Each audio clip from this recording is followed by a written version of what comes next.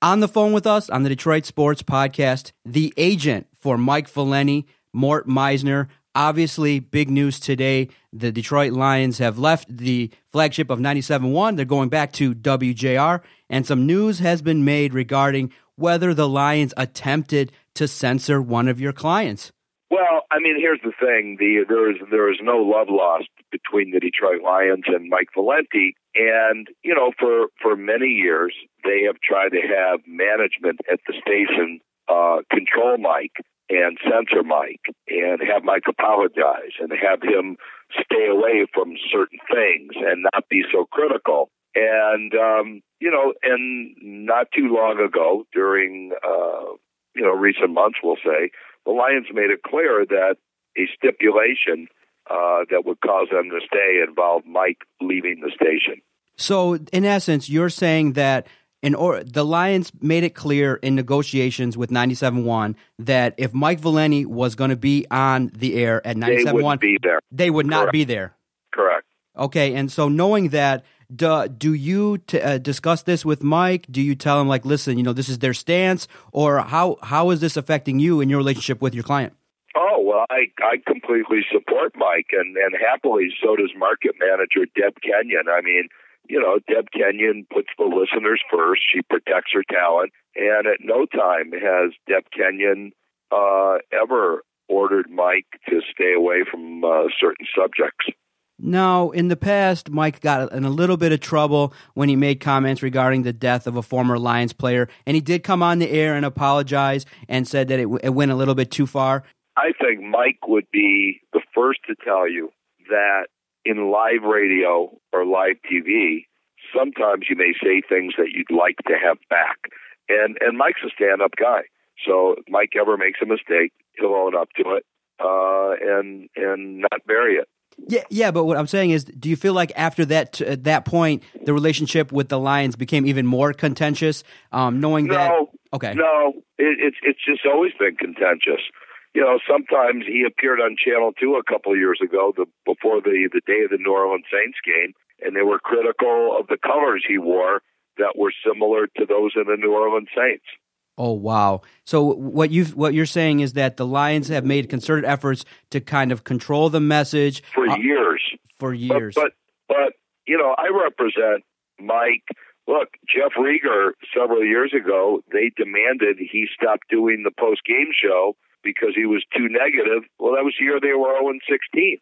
Look, whether it's, you know, Valenti, Rieger, Leach, Bogey, all of who I represent, Matt Derry at 105.1, the Lions would like to control what gets out. Look, I ran Channel 2 from 1988 to 97, and there were numerous times where they would call and complain about what my sports department was doing. If you go back to the late 70s and early 80s, when Al Ackerman worked with me at Channel 7 and the legendary Dave Dials, Russ Thomas, the then general manager, or his minions would frequently call, and they tried to get Al and Dave fired. So this is nothing new. The best thing they could do is put a winning team on the field. Exactly, and that's what I think everyone around town is looking at. I mean, it's not Mike's job or anyone's job to be a cheerleader, nor, you know, any more than they should be all negative. But you know, the Lions, I want to see the Lions win. I mean, but it's not a great organization, and hopefully they're going to turn the corner. Yeah, that's what we're all hoping for. And now you start seeing things like team-run websites, DetroitLions.com. Teams have their own writers, and some athletes themselves are, you know, kind of banding together, starting these Twitter pages and their own websites, like the Players Tribune, where they kind of can mask the message and things like that. What is your take on organizations doing stuff like that? I can tell you indirectly on that. I've had occasion to run into a number of Detroit Lions. I won't say where, but a number of them. And especially the young ones have told me that they've been told by management to not trust the media, try to avoid the media. The media is our enemy. Oh, wow. So it's even gotten to that level where it's even getting told to the players. I know a number of the players. I'm not going to say who because it would be obvious where I met them. We have with us Mort Meisner, agent of Mike Valenti, and he's been kind enough to talk to us a little bit about the media and things like that. Now, in terms of interviews and things like that, you know, Ndamukong Suh had a situation where he's had some tough interviews with Mike. Matthew Stafford and was a regular guest of Valenti and Foster. Now he goes to Mitch Albom. Do you find that, you know, the accessibility of these athletes in the radio business is a little bit more tough, where you can't really ask them even real questions, or they're just going to go to places where they feel safe and secure? Well, it is tough. You know, Larry Foote, the ex-Michigan player and Pittsburgh Steeler great, is my godson, I'm proud to say. Larry does a lot of broadcasting. He's an assistant coach now for Arizona. Larry is a breath of fresh air because he calls it as he sees it. You know, guys like Larry Foote have talked on the air about what a joke the drug testing is because the players know when they're going to be tested. And I just think, look, these guys make a lot of money, but just because they make a lot of money doesn't mean they should be targeted unfairly. But I think these pro athletes need to have broader shoulders because while they have difficult jobs, they don't work hard the same way most of their fans do.